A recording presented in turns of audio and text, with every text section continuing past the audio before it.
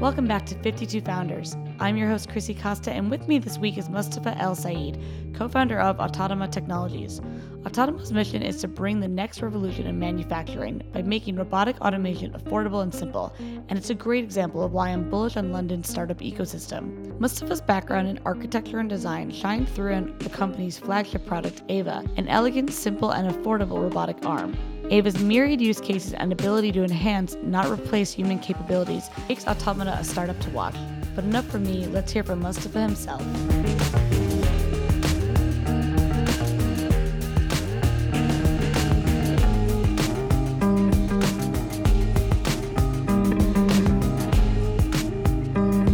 All right, well, Mostafa, thank you so much for being on my show today. I'm so excited to have you. Yeah, likewise. So start by telling us about Automata and what it is. So Automata is a 2-year-old robotics startup based in London. I co-founded Automata in 2015 with my co-founder Suryansh, with the starting frustration that we had to use industrial robotics in our previous job.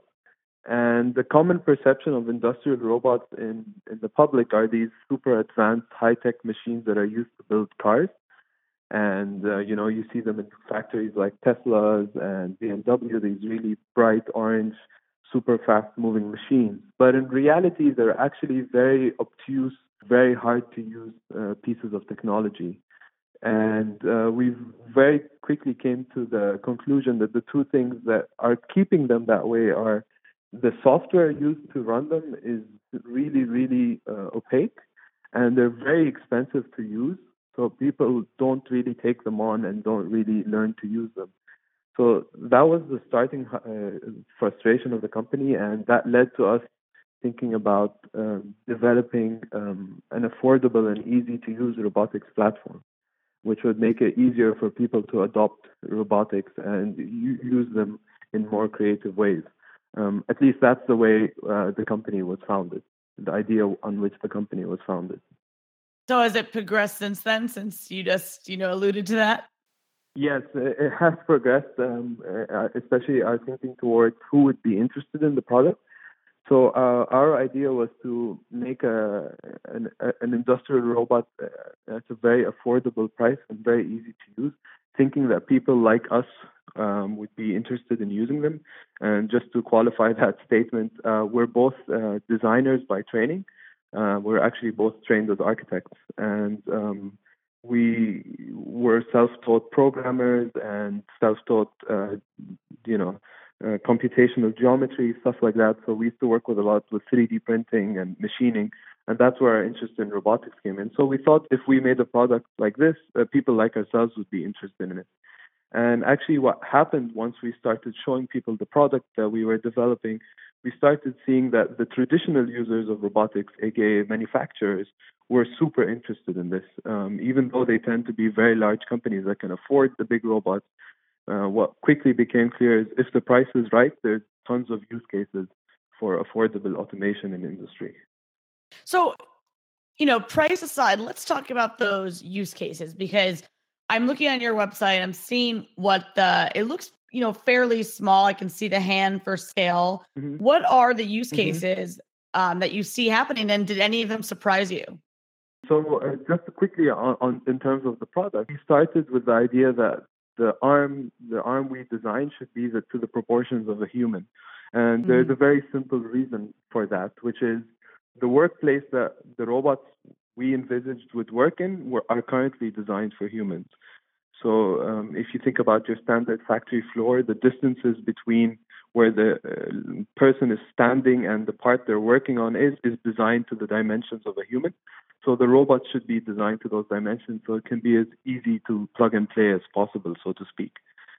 And in terms of use cases, yeah, we were pretty surprised by what's come up. A lot of it is what you would traditionally expect a robot to do.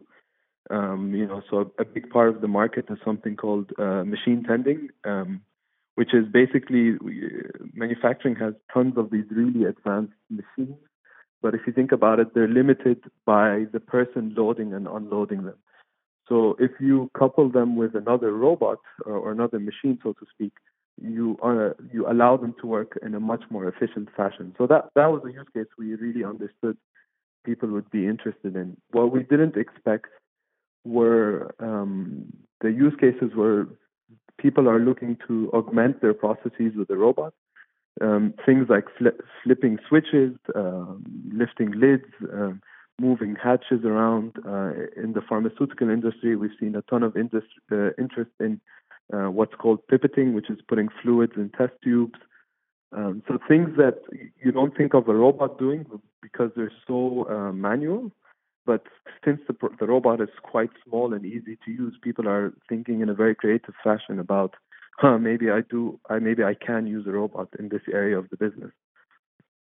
Yeah, I love that. I think it's really interesting. I always find it interesting when any founder has this idea of the use case for the company, and then oftentimes you are surprised by those workarounds. But for this, what I love hearing you say is that it seems to work in tandem with the human operators and not necessarily replacing entire people. It's really just making them more efficient. And that's the best use case I always see for robotics and automation in general. Sure. So actually, on that note, the movement or the field of technology that's really, really taking off in physical robotics or in actuation robotics is something called collaborative robotics. And it is what it sounds like. It's a robot collaborating with a human operator rather than totally automating the use case. It's a term that's slowly becoming defined in the industry technologically. It's been around as a concept, I would say, since 2005. But it's the idea of smaller, friendlier robots that a human operator can feel safe working alongside. And we very much so see our product in that line, that it's a collaborative product. It's not there to completely take over automation of the task, but it does augment that task and make it a lot more efficient. When you say friendlier, do you think that the exterior of the robots has to be designed in a friendly and inviting way to humans to make them want to work in tandem with it? Or do you think, I'm just imagining it if it was like a more, yours seems quite lovely. It's pretty bright and friendly, and I'm wondering if it was like more clunky, if it would be more intimidating to people. Sure. Yeah, it's both sides of that coin.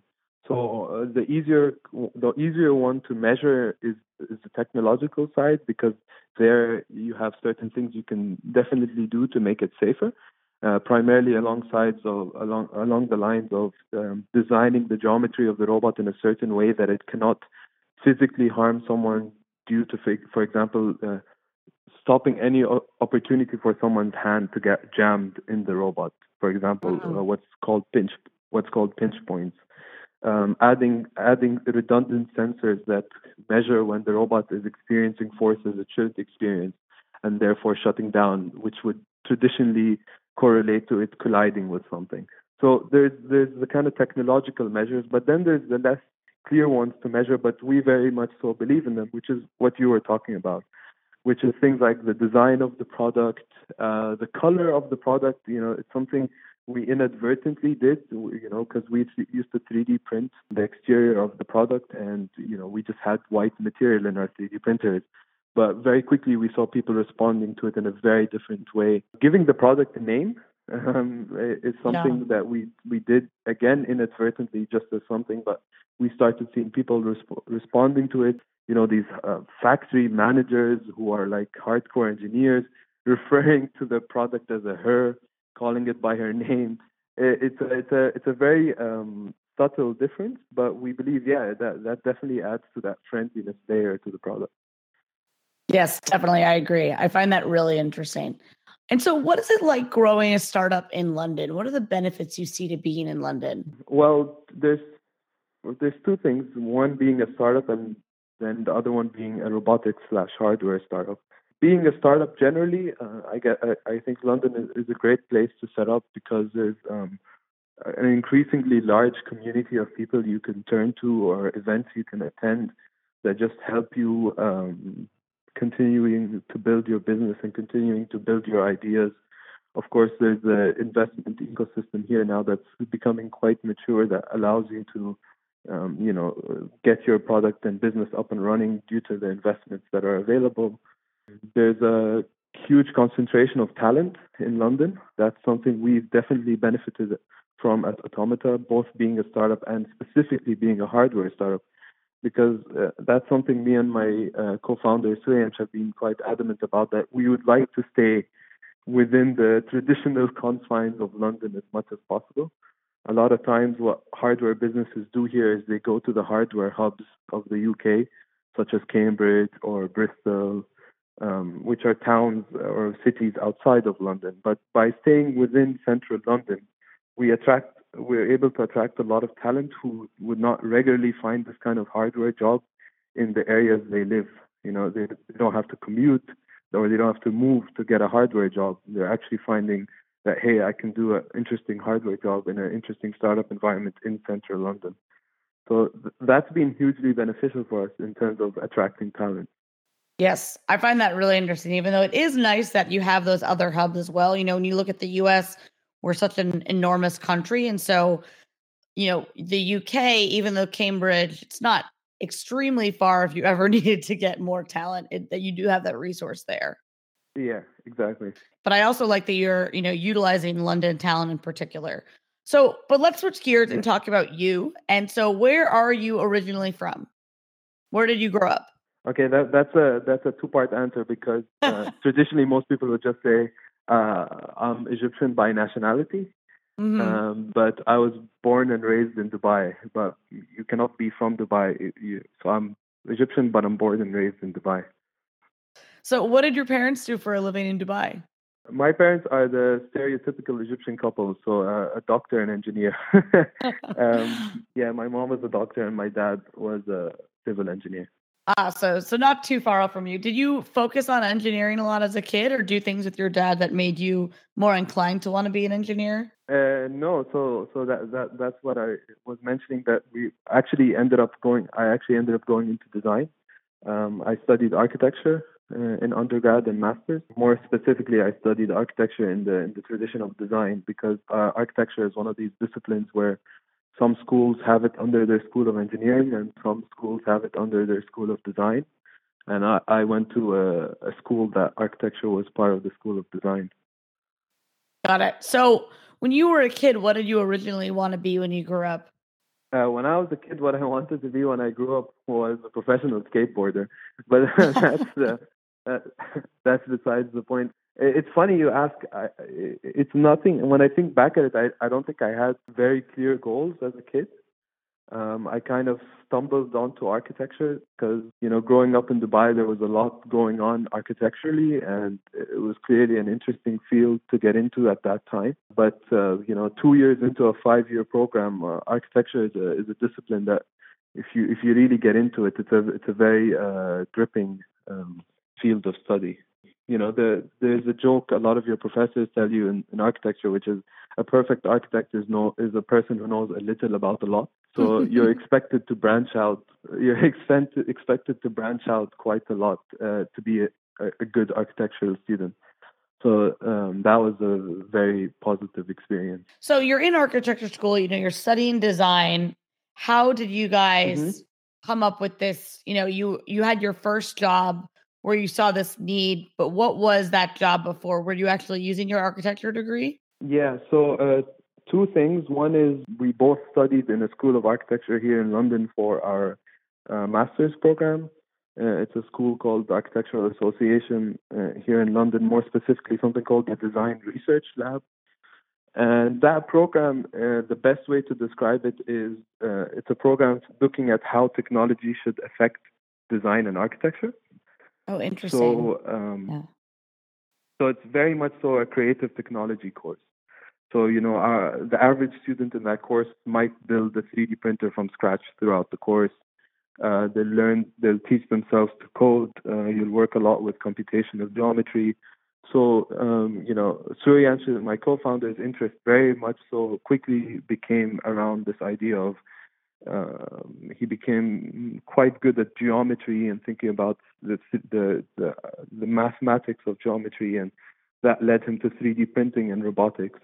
And my interests were more around developing software, because architects and designers are very visual people, so it was a very interesting task to develop software for them where you're presenting information in very intuitive ways. And that was actually a big part of my first and only job I took after school, which was with an architecture practice based here in London called Zaha Hadid Architects. It's a very progressive architectural practice where if you look at their work, none of it looks like what you think a building looks like. There's not a straight corner in any of her buildings. We worked in it was a 400-person office. We worked in a 4-person research team where our job was to kind of figure out how to build the things the office was designing. So that naturally that was a lot of intersection with programming and programming machines, and that's where we first interacted with industrial robotics. It's funny you say that because I'm wondering about the software component to your company and how the robots actually get set up. So I'd love to hear about that to start.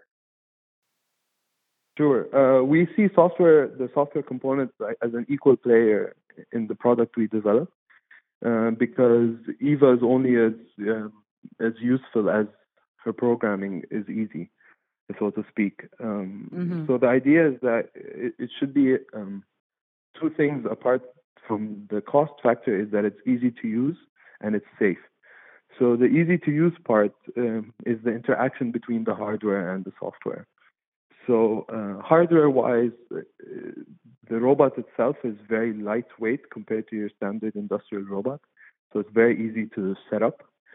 And the idea, we didn't invent this idea, but it's something we use, which is called teach by example, which is showing the robot what to do physically in space, rather than having to explicitly program everything in the software. You can just use the robot to act as a way to find the information you want in the physical space.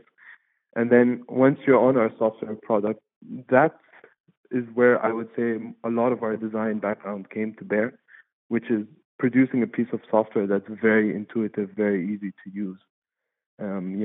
Using principles that you wouldn't usually associate to robotics software. Robotics software is like a lot of menus, a lot of command prompt work, and rather than that, it's just a very visual interface with a lot of dragging and dropping and explicit information being presented to the user that this is going to happen. So it's just bringing that package together, making it a lot easier to use. Yes. Visually. So your software then can go beyond, just being useful to engineers, would you say? Yeah, we initially designed it without engineers in mind. We initially designed it like if I gave it to a person like me a year ago, would I be able to use this piece of software? And it quickly became clear that what we designed for ourselves was actually also super useful to those engineers because they could just pick it up and run with it as well. So I guess the frustration of that robotics were hard to program was more universal than we thought. Yes, I love that. So when did you first start thinking of entrepreneurship? Were you ever nervous about leaving the security of a traditional job? Yes, for sure. Yeah, we started thinking about entrepreneurship more as what are we doing? Completely honestly, it was like, what are we doing with our time now? And this is, the conversations me and Suryansh would have together is, ideally this is the most creative and output intensive period of our career. What do we want to do with this time? Is design in architecture the field we feel we can have a voice in something? And robotics and automation is clearly a conversation everyone is having, both on the production side, on the society side. It's a conversation we need to have, and we felt that we had something to say about it in terms of we could do this better than what's currently being done. And that was a strong enough impulse for us to get over this insecurity of leaving a monthly paycheck. I think that's a great way to put it. So it's the point of having, something to say in the conversation or just being so annoyed that you could be doing better than what's out there that you have to join. Yes, exactly. It's a very strong driving force. When that it's both inspirational and frustrational because you're sitting there getting frustrated. You're like, I can be doing this, and it gets to a point where it's a silly way to put it, but you wake up in the morning, you get to the office, and the websites you're checking out in the morning are more like things like The Verge or tech websites rather than checking, what's going on in the design architecture community. And, that dichotomy can only last so long before you have to act on it, I guess. And so was that part of the reason that you and your co-founder wanted to join Entrepreneur First, was really to learn how to become entrepreneurs?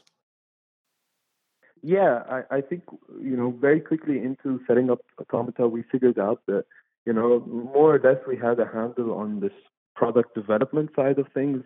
We were writing software at a good rate, building robots at a good rate.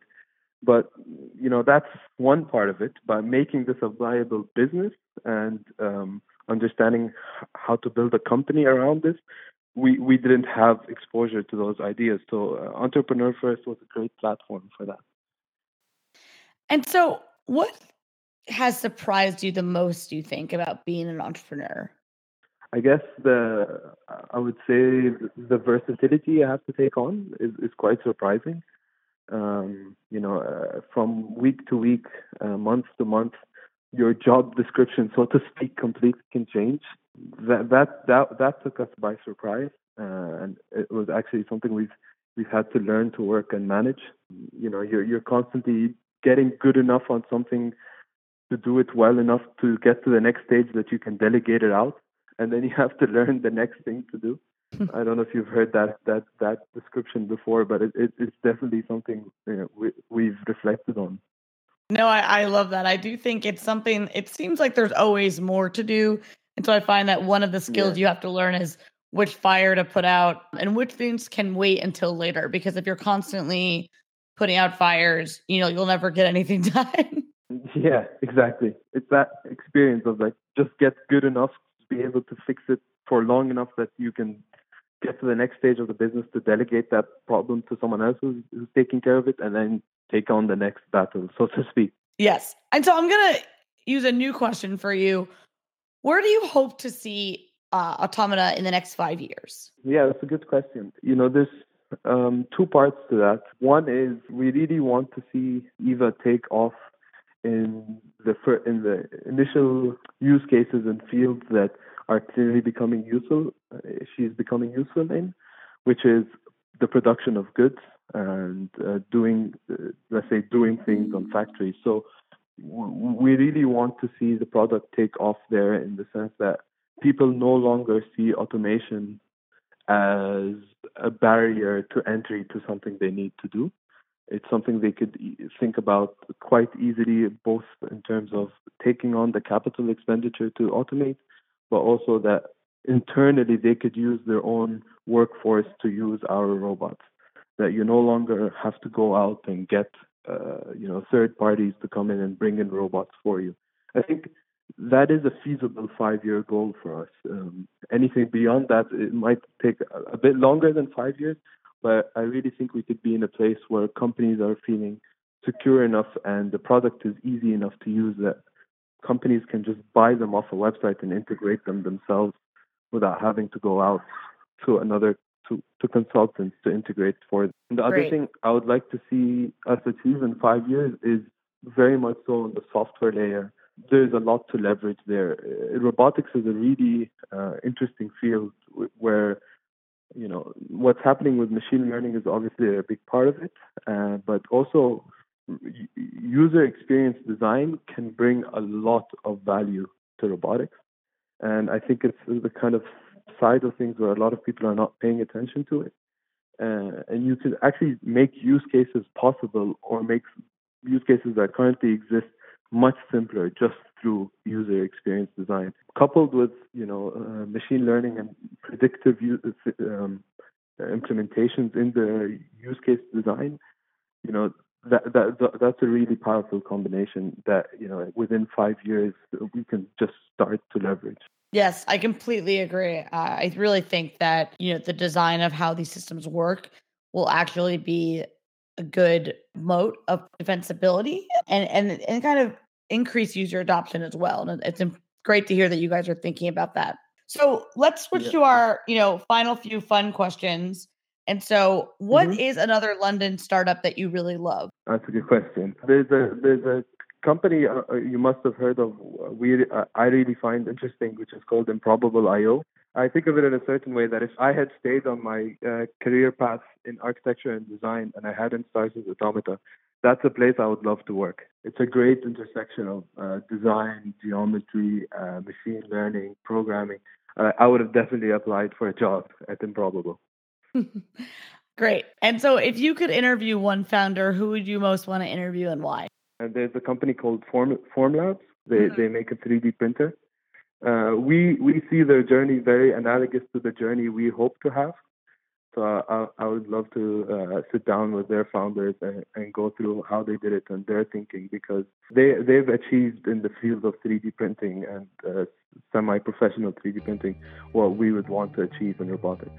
Awesome. Well, I think that makes a lot of sense. And thank you for a new answer. So it was so great having you today. And so thanks for taking the time. Really loved learning about Automata. No problem. Thank you.